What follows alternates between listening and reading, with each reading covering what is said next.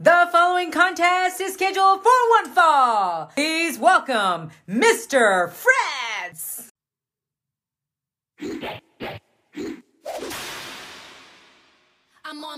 Welcome one and all to episode 23 of the Fretzelmania podcast, WrestleRania Backsplash.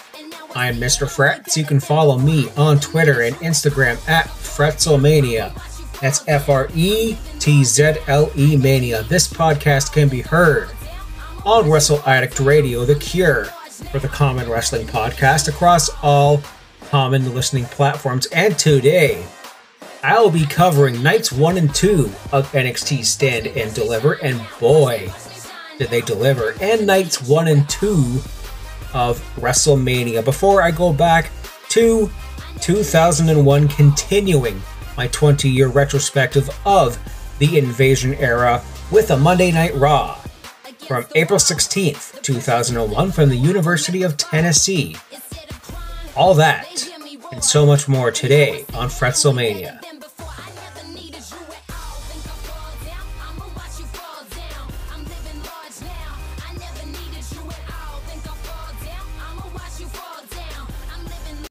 Now, you might notice a slight change in my audio quality. I got a firmware update for the Sherpa, the Blue Yeti microphone software that comes with the microphone here.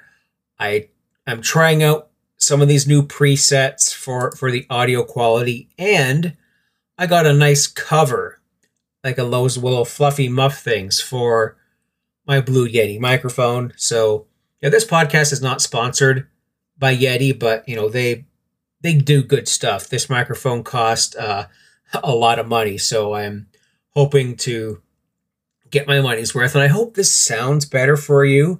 Let me know, send me a DM or something if you have comments about my audio quality and something I've been working on. I've been podcasting for 2.5 years now, and I'm now just getting a grasp on things like presets and microphone settings.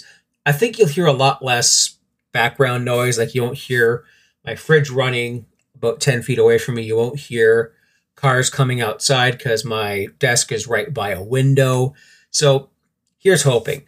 Now, NXT Stand and Deliver, pun intended, it absolutely delivered. Like WrestleMania, it was 2 nights, and a 2-night takeover is, I don't mind it. I don't hate it. I mean, it was basically 2 takeover specials in one, because your usual NXT takeovers are 2 hours and change with 5 banger matches. And there was a lot of bangers in here. It just was go, go, go.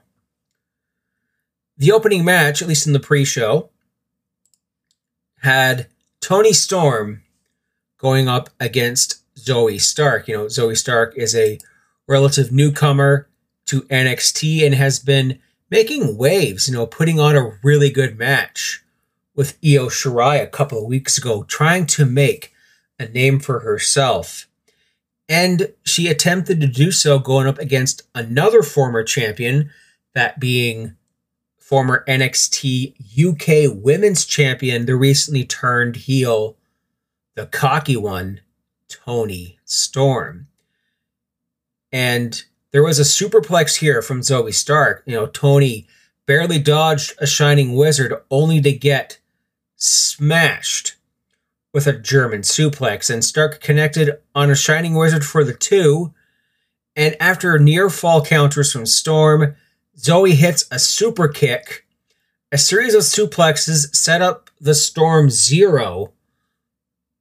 But Zoe Stark managed to cradle her opponent for the win.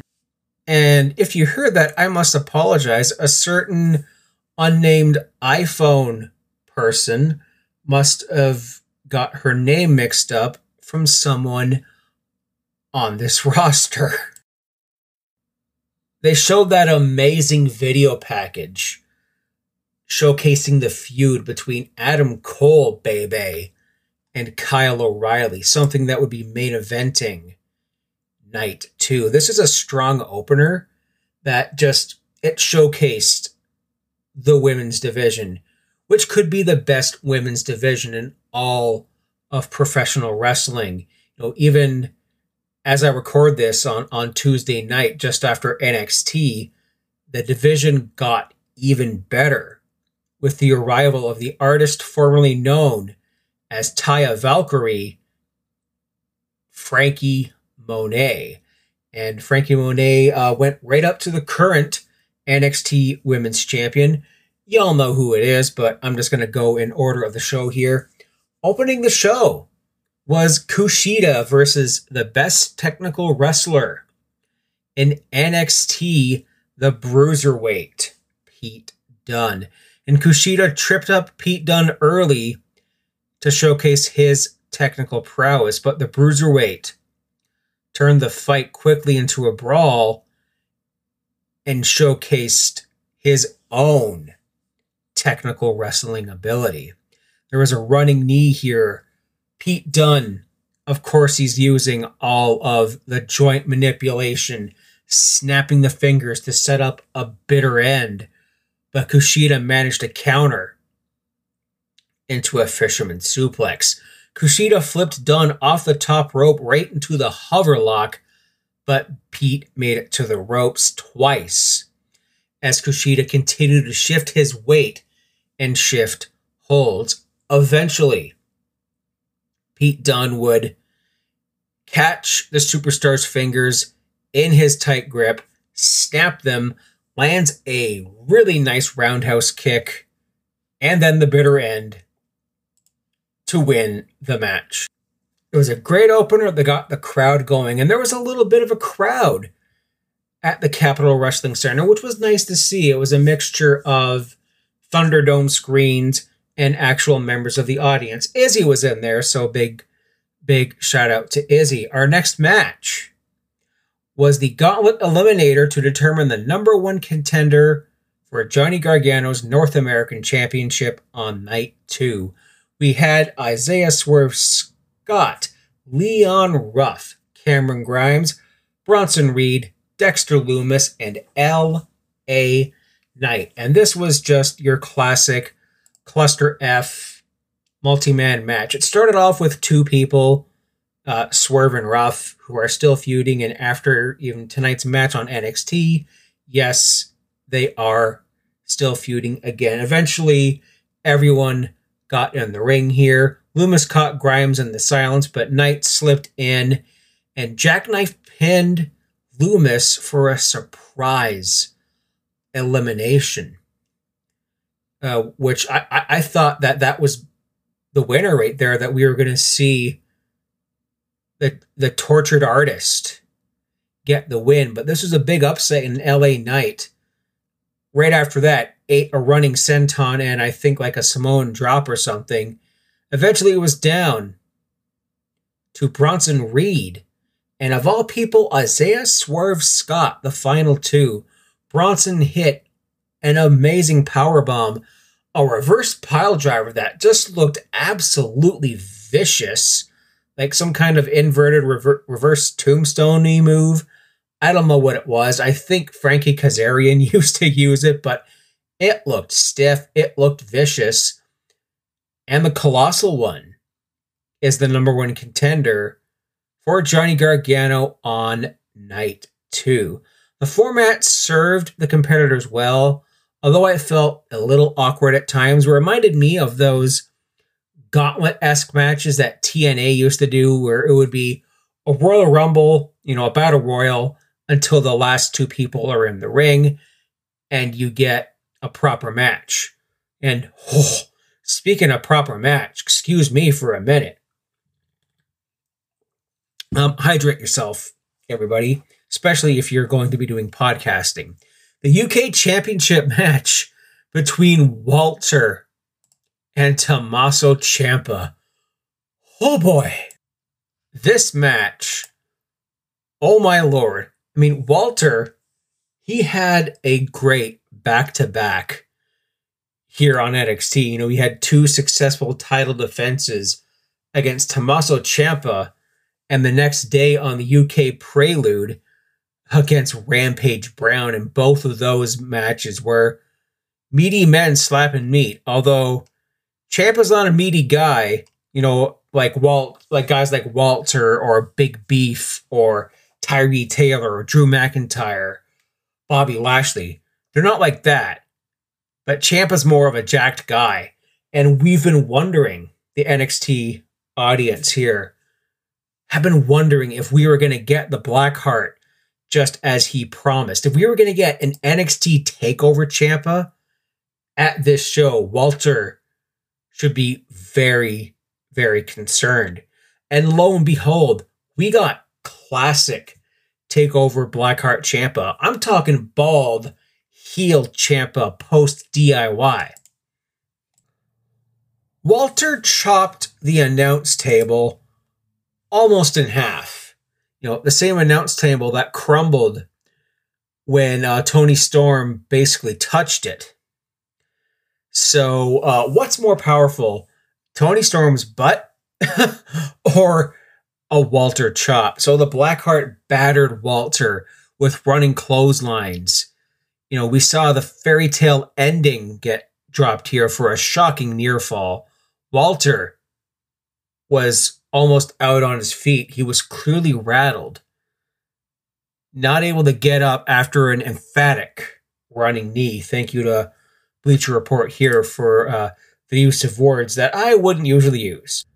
Walter hit a gross German suplex and a clothesline from hell that nearly won the match. But Tommaso dragged the ring general to the ground and just started laying in the fists. The two fought to the top rope where Ciampa hit an air raid crash off of the top rope for another near fall. And the two men traded chops in the ring before Walter threw him to the mat and then began to stomp on Ciampa's surgically repaired neck, his fused neck. And as a man with spinal fusion screws in his back, I felt that.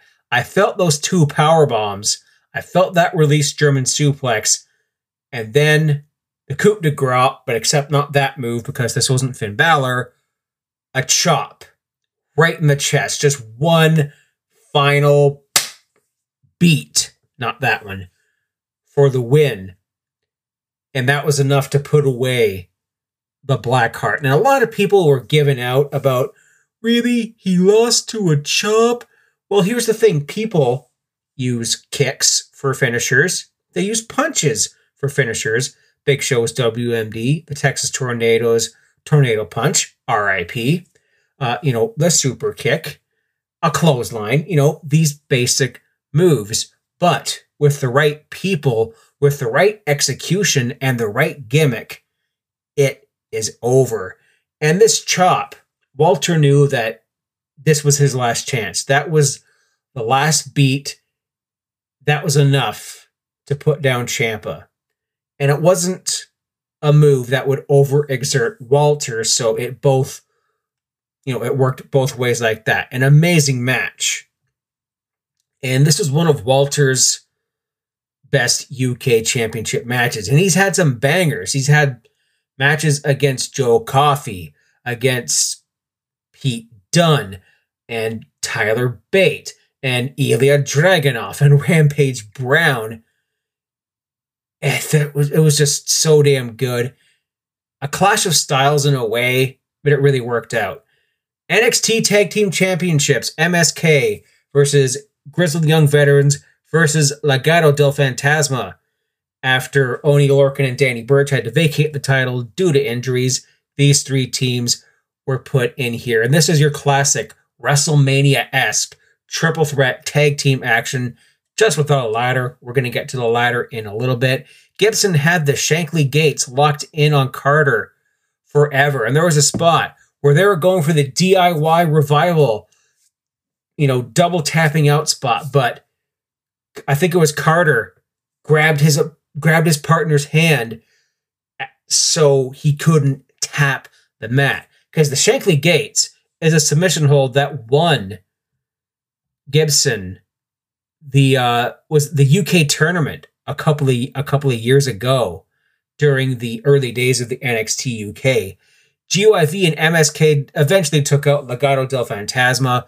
There was a Ticket to Mayhem reversed into a double cutter, and then that blockbuster spinebuster move gave MSK the win and the tag team championships. And these three teams, if this is going to be your Edge and Christian, Hardys and Dudleys of NXT, then you know what? I'm all for it. It's fantastic.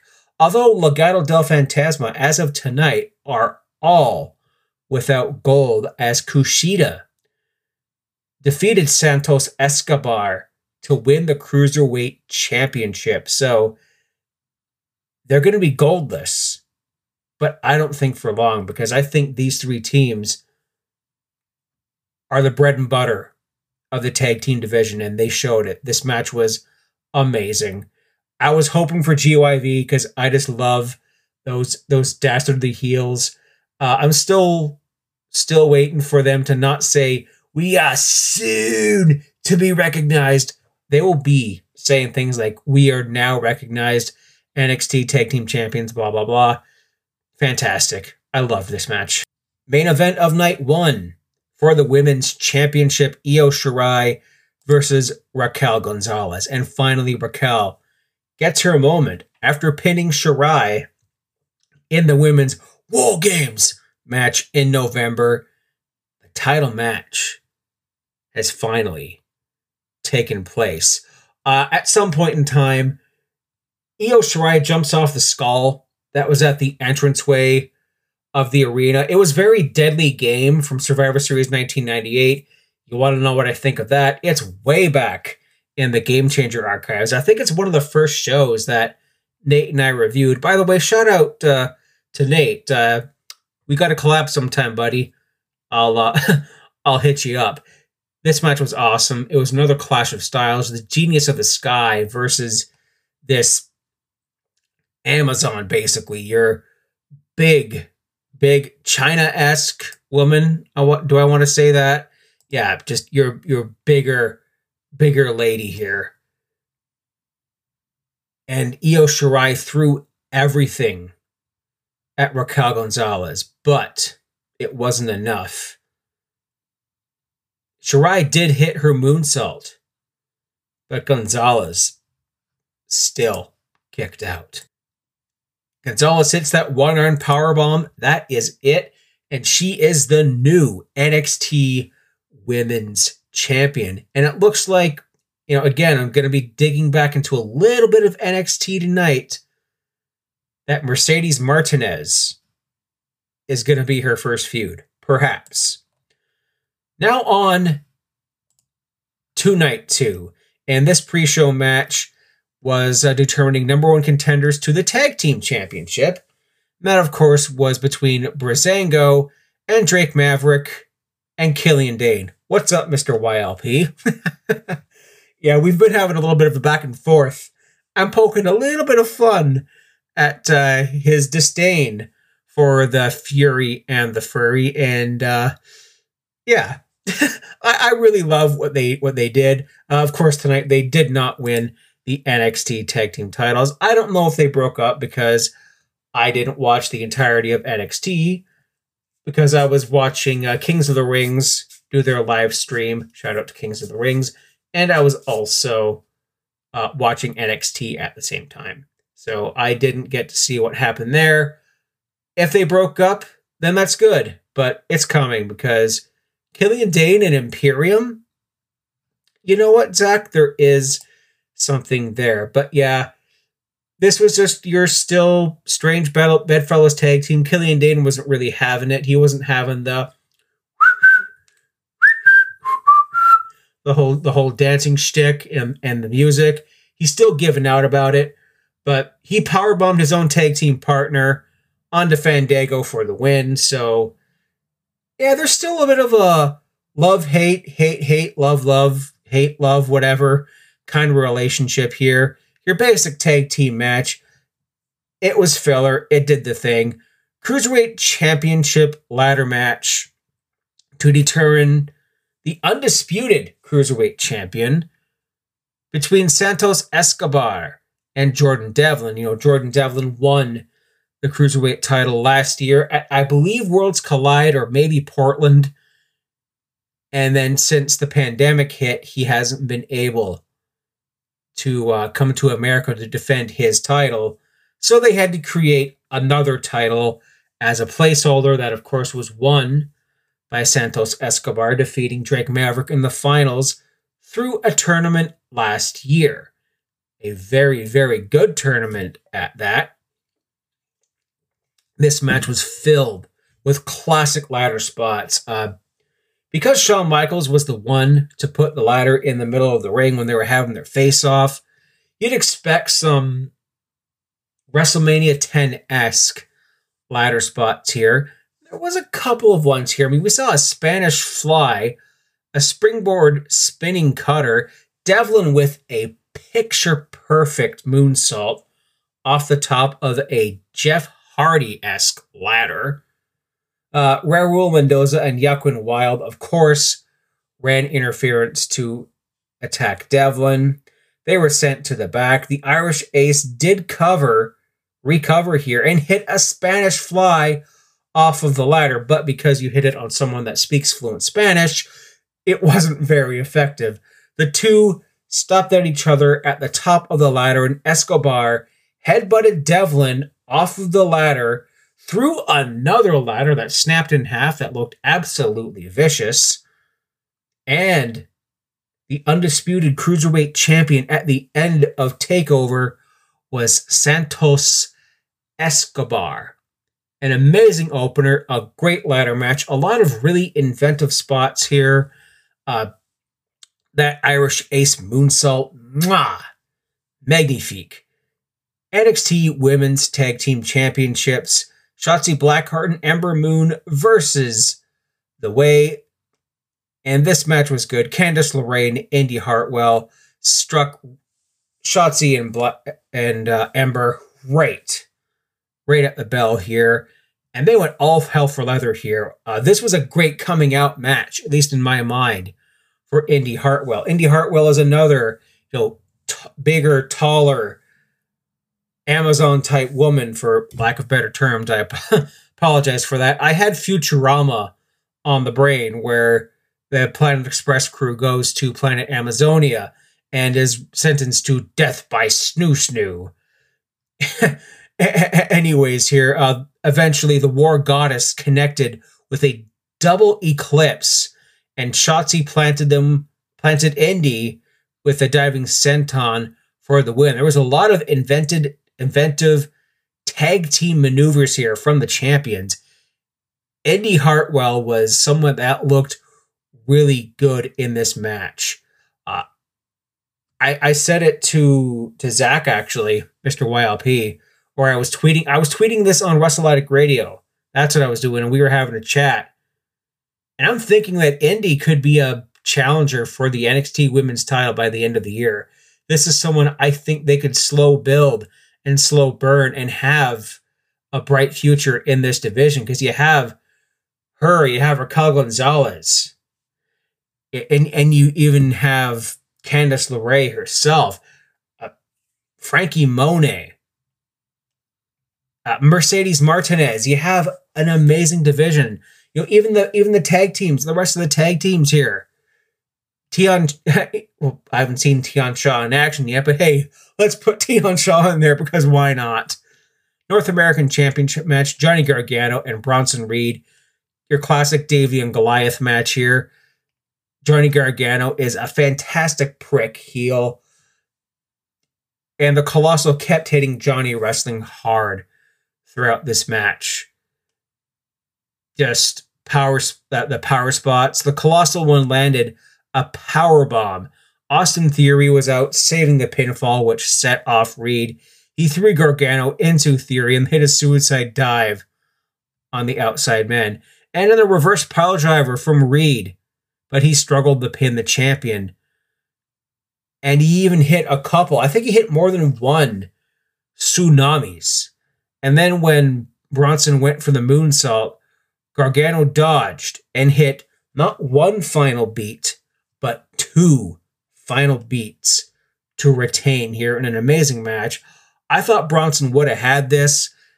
In my mind, I think, why have a number one contender match for one night when you're going to not win the title the next night? But based, again, on NXT, I think this feud is going to continue. Whew.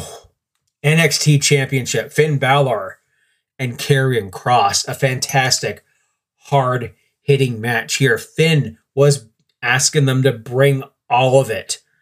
The Doomsday Saito suplex, the coup de grace, the Pele kick, all of that. The coup de grace was not enough to pin Karrion Kross, but that pinfall, Kross turned it into his straitjacket sleeper hold. The Prince managed to escape and trapped the challenger into a Rings of Saturn. Whew. Scarlett encouraged Kross by speaking in tongues to escape the hold. He heard her, hit a Saito suplex, a rolling elbow, or like a clothesline to the back, or whatever that was, that forearm smash to the back of the neck. And we have a new NXT champion in Karrion Kross. In the main event of night 2, the unsanctioned match between Kyle O'Reilly and Adam Cole, baby. And the video package I can't put over enough leading up to this was so friggin' good. And this match here gave me DIY vibes, Gargano Ciampa vibes from a couple of years ago. They went all over the place. There was chairs and weapons and a lot of chain wrestling here, LOL. And there was just the Panama Sunrise. There was a spot where O'Reilly caught Cole in a guillotine, and then they fell forward through the stage. And then Kyle O'Reilly kicked a hole in the bottom of the stage, dragged out his former friend into the ring here, and there was a brainbuster on the steel steps. The last shot, but O'Reilly ducked. He kind of frumped down like Johnny Gargano did during their 2 out of 3 falls match. So clearly, Kyle O'Reilly was reading the tape, and O'Reilly answered with his very own version of the last shot of a Shining Wizard to win. The two fought near the top rope, and O'Reilly caught Cole with a low blow, the very same symbolic low blow that basically started their feud. Finally, O'Reilly wrapped his knee with a chain and did a diving knee drop into Cole, who was like kind of hobbled over a sitting steel chair to finally win. Adam Cole was stretchered out of NXT, and some claim that is him done on the Black and Gold brand. Although I think this feud could continue, maybe that's right, and O'Reilly can focus on bigger and better things like the NXT Championship. Stand and deliver. I'm not going to crown this. That's Kings of the Rings jobs, but I'm going to give this one 5 stars, although I'm not Dave Meltzer. WrestleMania.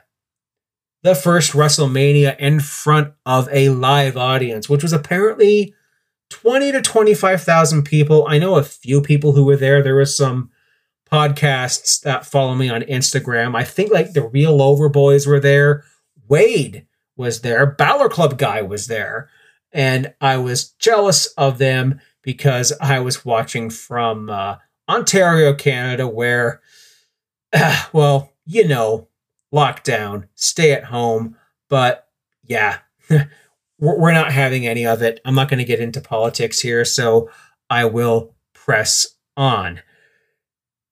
WrestleMania began with rain delay and off-the-cuff unscripted promos. Hey, Vince, you see what happens when wrestlers don't have a script? A lot of them can think on the fly. You'd think professional wrestlers would be good at improv. Lo and behold, they are. Vince McMahon and the entire WWE roster, including Jinder Mahal, who hasn't been seen in a year and a half or so, were shown on the stage as Vince McMahon welcomed us to WrestleMania. We had America the Beautiful sang by, I don't know who did either night. I just know the girl the first night. Oof, if I could borrow a phrase from a dear friend, I am just a man. I am merely just a man. And what better way to start WrestleMania, after the rain that is, than the WWE Championship. The first thing an audience sees is Drew McIntyre. In a bit of a sad, ironic twist, because Drew McIntyre winning the WWE title was the last thing that was shown on WrestleMania last year, although it was to no fanfare, as it was at the empty Performance Center. He challenges the almighty Bobby Lashley. You know, we went from the Thunderdome to a thunderstorm, and Bobby Lashley having lightning as his pyro, which I found kind of hilarious. This is a 14-match card here, so I'm going to try and bang this one out quickly, giggity, because I've been going for a half hour, and I still have Raw to talk about, and of course, also my bed beckons. WWE Championship match between Drew McIntyre and Bobby Lashley was a big, meaty men slapping meat match. As I say, wearing my Big Beef shirt I got on ProWrestlingTees.com. Shout out to them, and shout out to Big Beef from the Limitless Wrestling Double Vision pay-per-view last month. And this was a hard-hitting physical match. Several belly-to-belly suplexes by Drew McIntyre. 3 consecutive Future Shock DDTs, 3 amigos, or 3 mates, if you will. And before Drew could deliver the Claymore, a well-timed distraction by MVP bought Lashley just that little bit of time to allow him to move out of the way of the kick and apply the Hurt Lock once more for the pass-out win. Lashley is still the WWE champion. And at Backlash, or as they call the next pay-per-view, WrestleMania Backlash, which, why? Yeah, whatever. I'm talking about Backlash 2001 on the 20 Bell Salute, only on Patreon, by the way. So that's your WrestleMania after pay-per-view as well. So we'll have to see where that plays out. The tag team turmoil match to determine the number 1 contenders for the women's tag titles on night 2 was messy, disjointed, uneven, and ugly. It was rushed. It led to sloppy work, missed spots, no flow, and the coup de grace, Mandy Rose slipping on the entrance ramp, which is now getting driven into the ground, much like Nia's hole. We saw the Riot Squad, Tamina and Natalya, Mandy and Dana, and Naomi and Lana. Eventually here, surprisingly, Tamina and Natalya won to advance to night 2. I thought we were going to get the Riot Squad was a dead ringer. Terrible match. I didn't care for it. But then one of the matches I was looking forward to the most here was Cesaro versus Seth Rollins. And in the 10 years or so that Cesaro has been in the WWE, he's never had a one-on-one match at WrestleMania.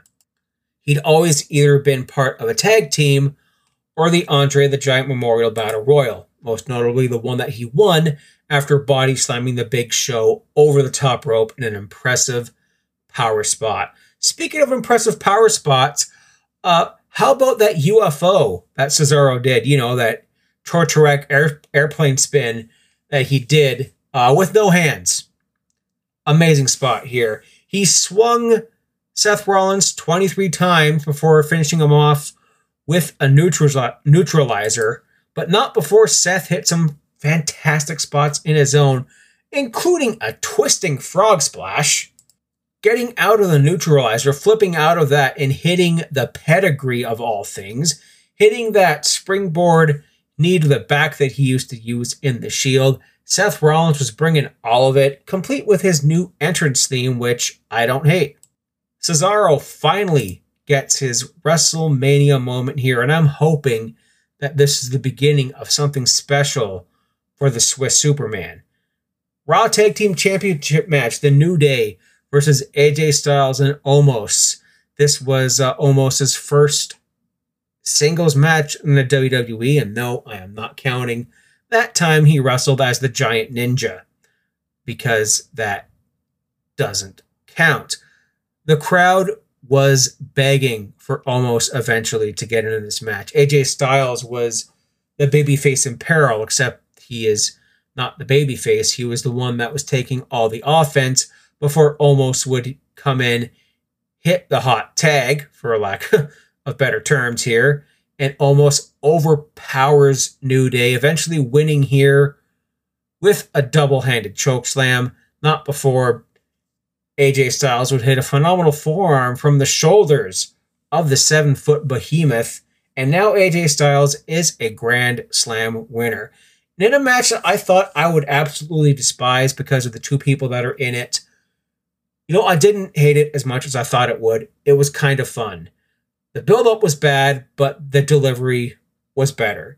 The steel cage match between Braun Strowman and Shane McMahon was full of valid criticism surrounding the build.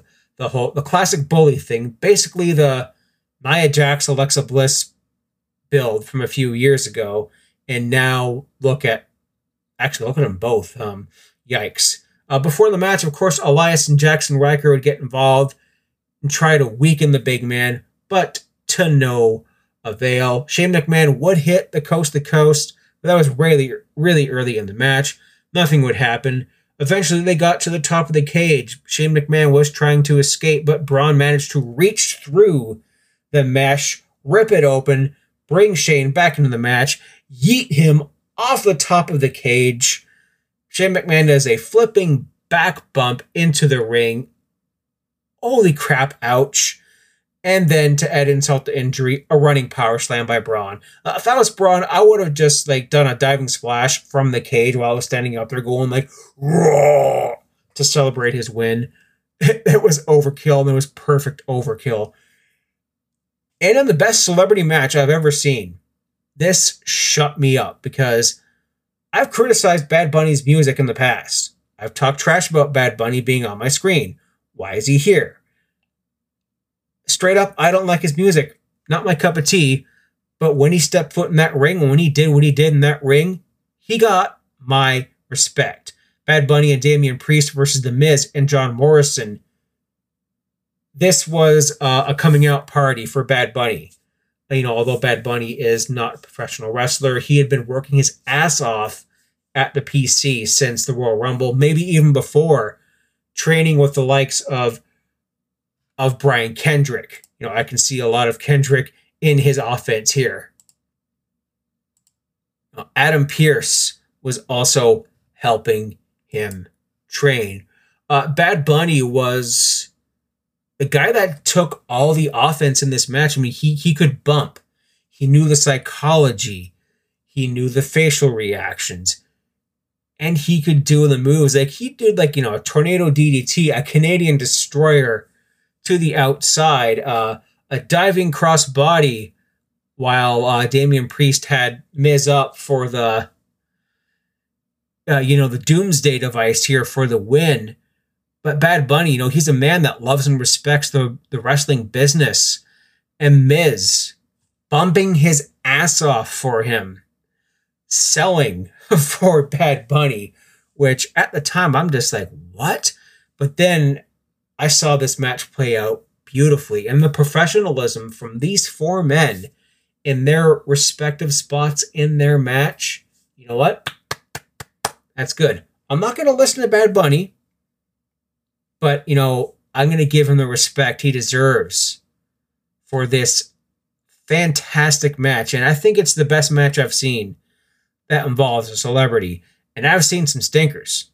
The main event of night 1 of WrestleMania was historic because not only was it the first one-on-one women's main event, it was also the first time 2 black women main evented WrestleMania.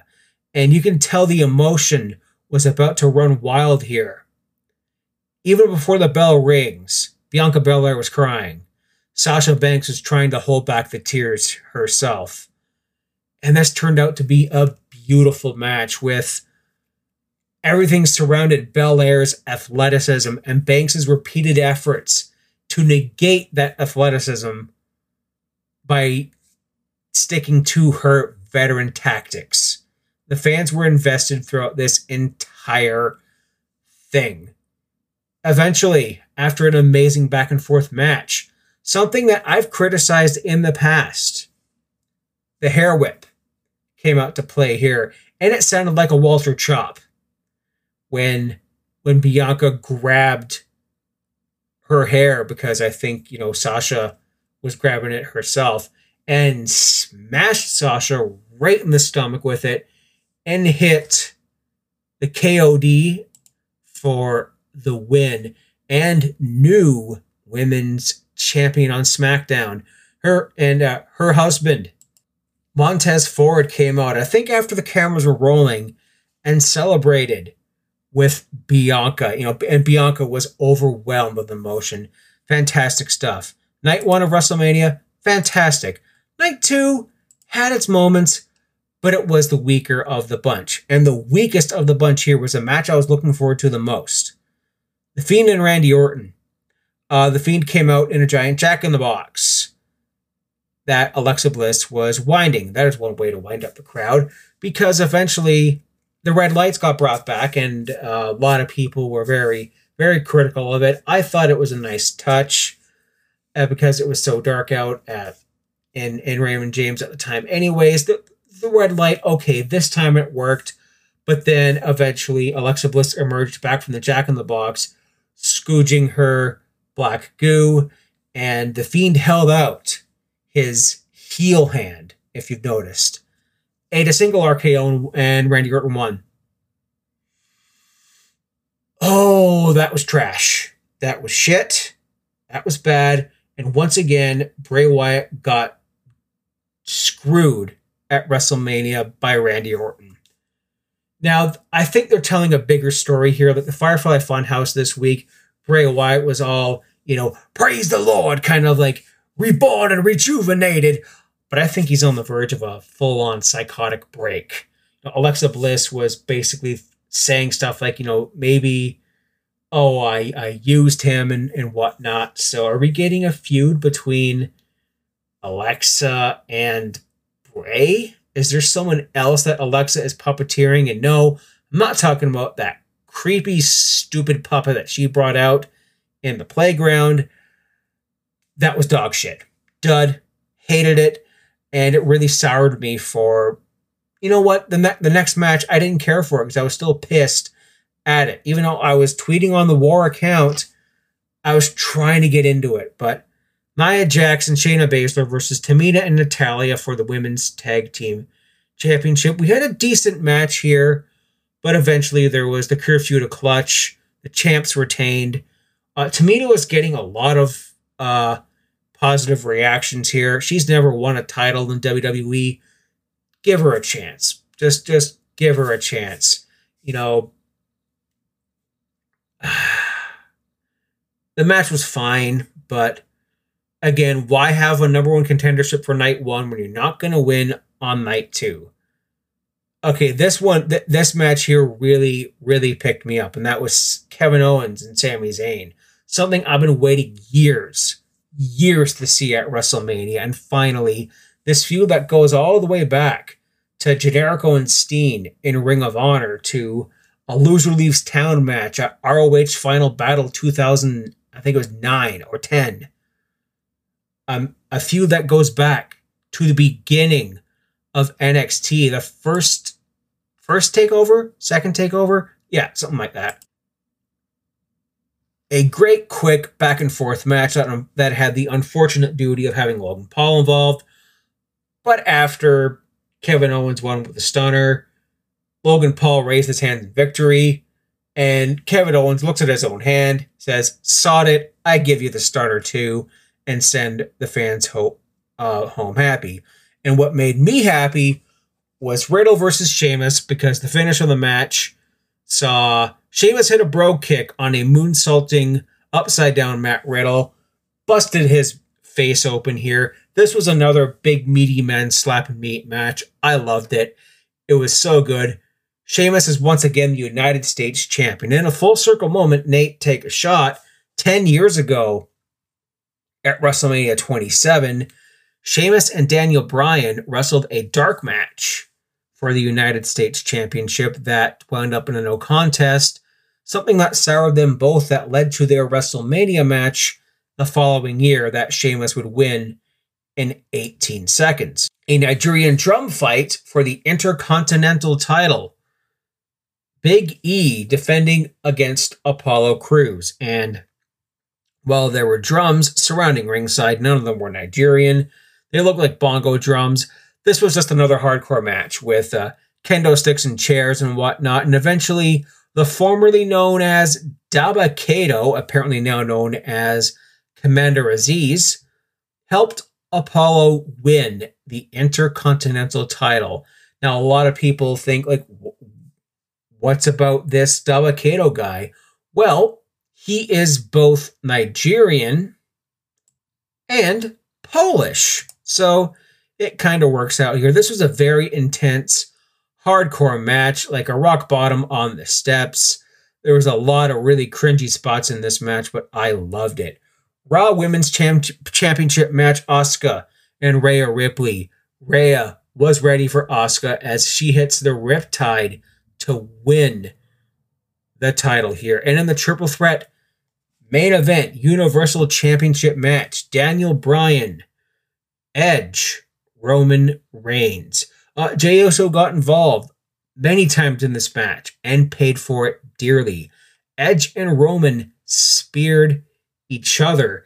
Daniel Bryan hit the yes lock with a piece of a chair. Roman Reigns then snaps full on, hits both Edge and Daniel Bryan with concertos to win the match, and Roman Reigns getting booed at WrestleMania with a crowd just like old times. Now, that has been a long review of these 4 nights. I got one to go. I got Monday Night Raw from 2001. Sit back, folks. Get comfy if you haven't been already. Get a drink ready. And we're going back to 2001. What's up, guys? This is the Monday Night Delight, Mance Chappell of The Delight Show, and you're listening to Fretzelmania, baby, only on Wrestle Addict Radio. It's 2021, y'all, and you know exactly what that means. New year, same me. Just in case you forgot, it's your man, the one and only, Mr. YLP himself, Zach, your host of the YLP podcast, reminding you, yes, you, that you are listening to Wrestle Addict Radio, the cure for the common wrestling podcast. Welcome back to Fretzelmania, folks. Mr. Frets here. It's now time to talk about Monday Night Raw from April 16th, 2001, from the University of Tennessee in Knoxville, home of the 1982 World Fair, and the Sun Sphere, now known as the Wig Sphere, if you get that reference. Big can of Coke to you here. And of course, this segment of the show is brought to you by Wrestle Addict Radio's Patreon. For only $5 a month, you get amazing shows that you don't get normally on the Wrestle Addict Radio feed, including The Secret Files, Fretz's Fave 5, the 20 Bell Salute, and so much more, and access to a group chat with a bunch of amazing folks, and 15% off of our merch. Keep your ears peeled and your ears to the ground for a new merch coming from all of us, myself included. Starting off the show here, Vince reviews the divorce that was laid out to him by Linda McMahon just last week. And he laments his marriage here, but then goes over the sacred institution of marriage, that marriage should be forever until death do us part. Vince, what about cheating? You have cheated on your wife a lot of times by this point. In the words of Letterkenny, once they cheat, it's over. No exceptions. Put a pin in that and saying things like, divorce should be illegal. Half the problems today are because of divorced parents. I'll think of the children and my assets. And then out of nowhere, Deborah comes out to the ring. I heard that twangy country music, and there was no way in hell that Jeff Jarrett was making his way back to the WWE so soon after being GONNE. And basically here, the gist of this is Vince McMahon shifting the blame of all of this and saying that Deborah is a negative influence on Steve Austin, and maybe this divorce was all his idea or something. And now that we have the real Stone Cold and says, behind every great man is a great woman, but I guess you're the exception to this. Slap in the face. And then after that, backstage, Austin is yelling at his wife. And Vince McMahon leaves. Women, eh? Classy Vince. WWE Tag Team Championship match here between Edge and Christian and the Hollies. Crash and Bob Sparky Plug Hardcore Holly himself. The light heavyweight champion, Crash Holly. And Edge hands Paul a piece of paper, and Paul, goes to the microphone, basically like, look over there. Don't look. And just as this match is starting, Rhino gores Bob Holly before it officially gets underway. Bob Holly is worked over throughout most of this match. Crash hits the hot tag, a DDT, a spinning bulldog. And Edge hits the spear here. Molly hits the Molly go round. The Hall of Famer Molly Holly hits the Molly go round for a close 2 count here. And in a finish of the match, Crash Holly goes for the crossbody, but the classic Midnight Express reversal. Edge has the tights, and the champs retain. New Intercontinental Champion Jeff Hardy is backstage. Yes, this should be noted here that Raw started off with a highlight from SmackDown where Jeff Hardy won the Intercontinental title from Triple H. And tonight, Triple H wants his rematch. There is unfinished business here between Team Extreme and the two-man power trip. And a limousine or a car, a sports car or something, pulls up to the ring with the license plate WCW1. Holy crap, it's Eric Bischoff, Shane McMahon.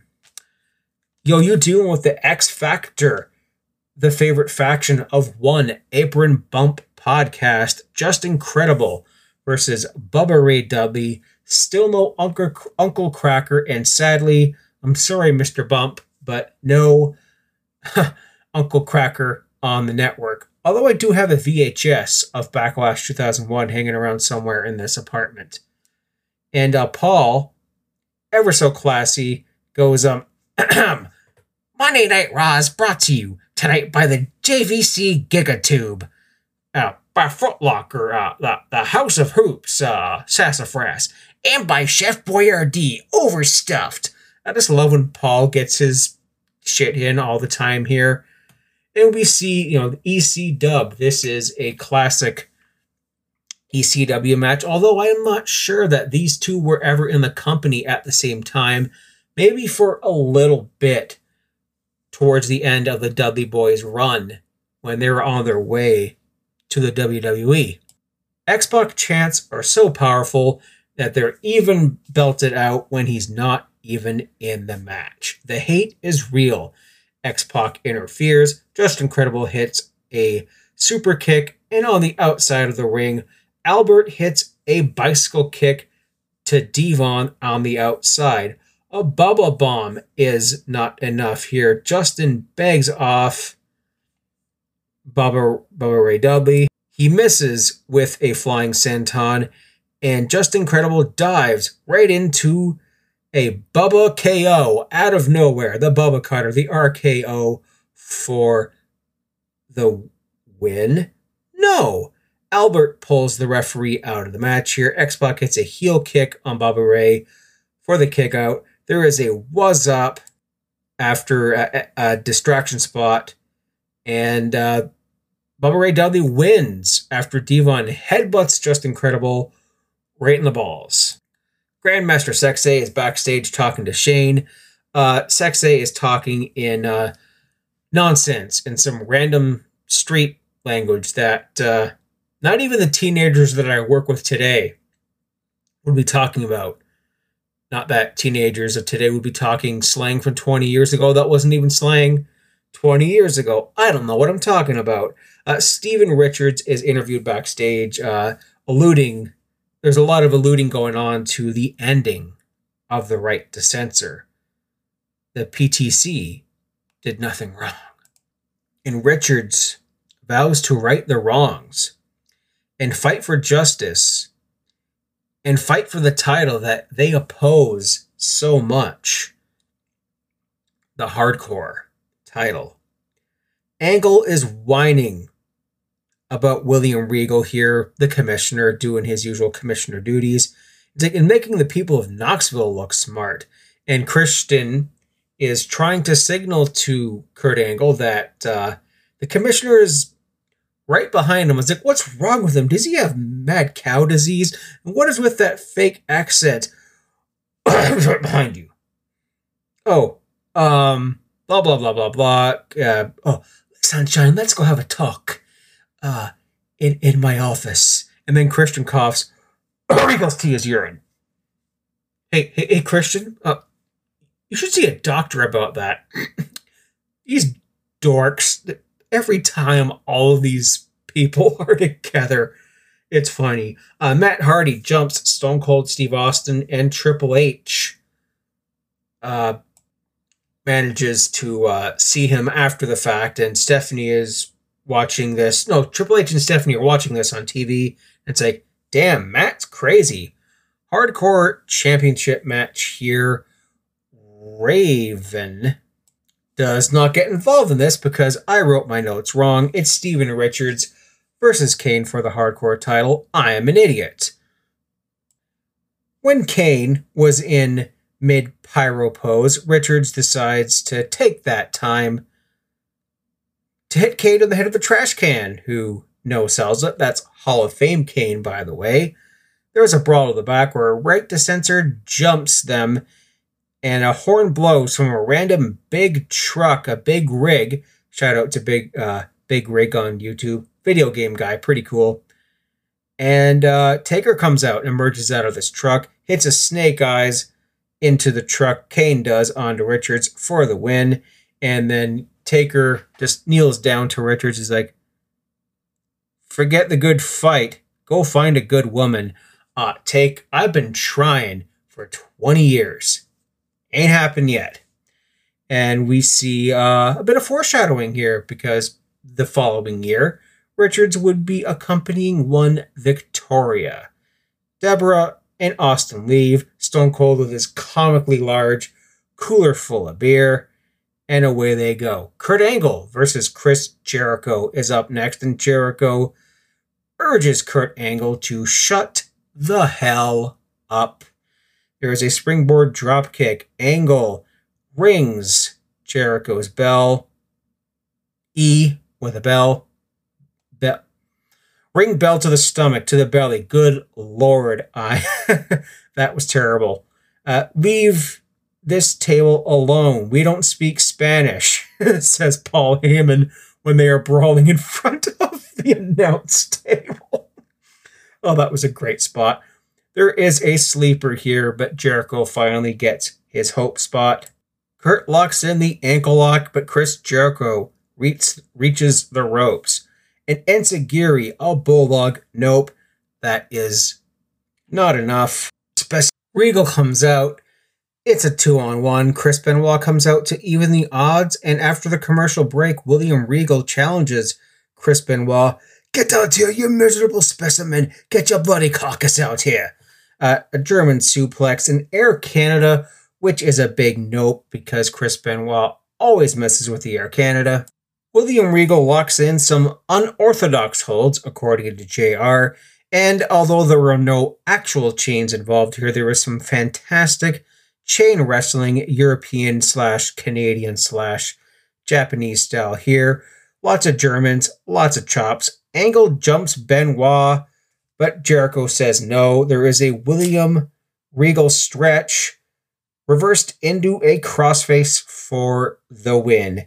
Test, Billy Gunn, and Raven have an unusual backstage interaction here, although they're going to be a 6-person tag team match with them and the Radicals later tonight. And my pleasure and torment is to tag with you, says Raven. Yeah, it will be my pleasure and torment to tag with you. Fate, destiny, pain, something, something, something. And Test is like, the hell did he just say? The Hardy Boys here are talking about Jeff's match with Triple H here. Matt's like, H is going to want to cripple you here. And Lita is coming here, much to the chagrin of her boyfriend, Matt Hardy. Basically, imploring to her that it's not safe for Lita to be there because of the beatdown she suffered last week on Raw. Radicals versus Test, Billy, and Raven in an unusual match. And holy crap, Saturn's stupid silly hat. A Wacky Wednesday hat, if you will. And Terry, excuse me. Yeah. There's like some mom in the crowd holding up a sign saying, I want to take the test. Okay. And Saturn's Fu Manchu mustache here is looking a lot like Hulk Hogan, except Hulk Hogan never wore that ridiculous hat that Perry Saturn wore here. Billy is worked over, hits a Faymaster, tags, and someone in the crowd screams, Terry is a hoe. Raven starts going mild on here. The whole clothesline into the corner, into that Bulldog seamless spot, which is really nice. A frog splash by Eddie is denied. The even flow DDT, and Raven pins the European champion Eddie Guerrero in this 6-person tag. Maybe it leads to something. No, it doesn't, because Matt Hardy beats Eddie for the European title in like a week. And Kai and Tai are going up next against the Big Show in a handicap match here. And there is the obligatory Godzilla joke because they're Japanese and they do the whole badly dubbed funny part. Godzilla is no match for cold, hard cash because we are evil. Indeed. They hired the APA to take their place. They beat down the Big Show. Kai and Tai tries to pin them. Nope. Double choke slam. Bing, bang, boom. Big Show wins here. WWF New York, I'm not booked tonight.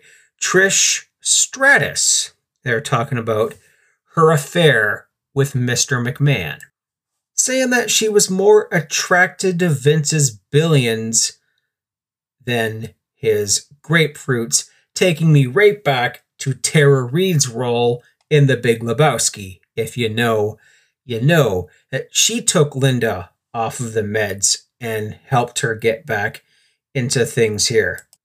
William Regal bans Matt Hardy from ringside for the coming match, or Jeff will be stripped of the Intercontinental title. No problem here. We have Intercontinental Champion Jeff Hardy going up against Triple H in a rematch. Lita is accompanying Jeff, but not Matt. Jeff wins the title on SmackDown, as I said before here, and there's a lot of good chemistry here between the two.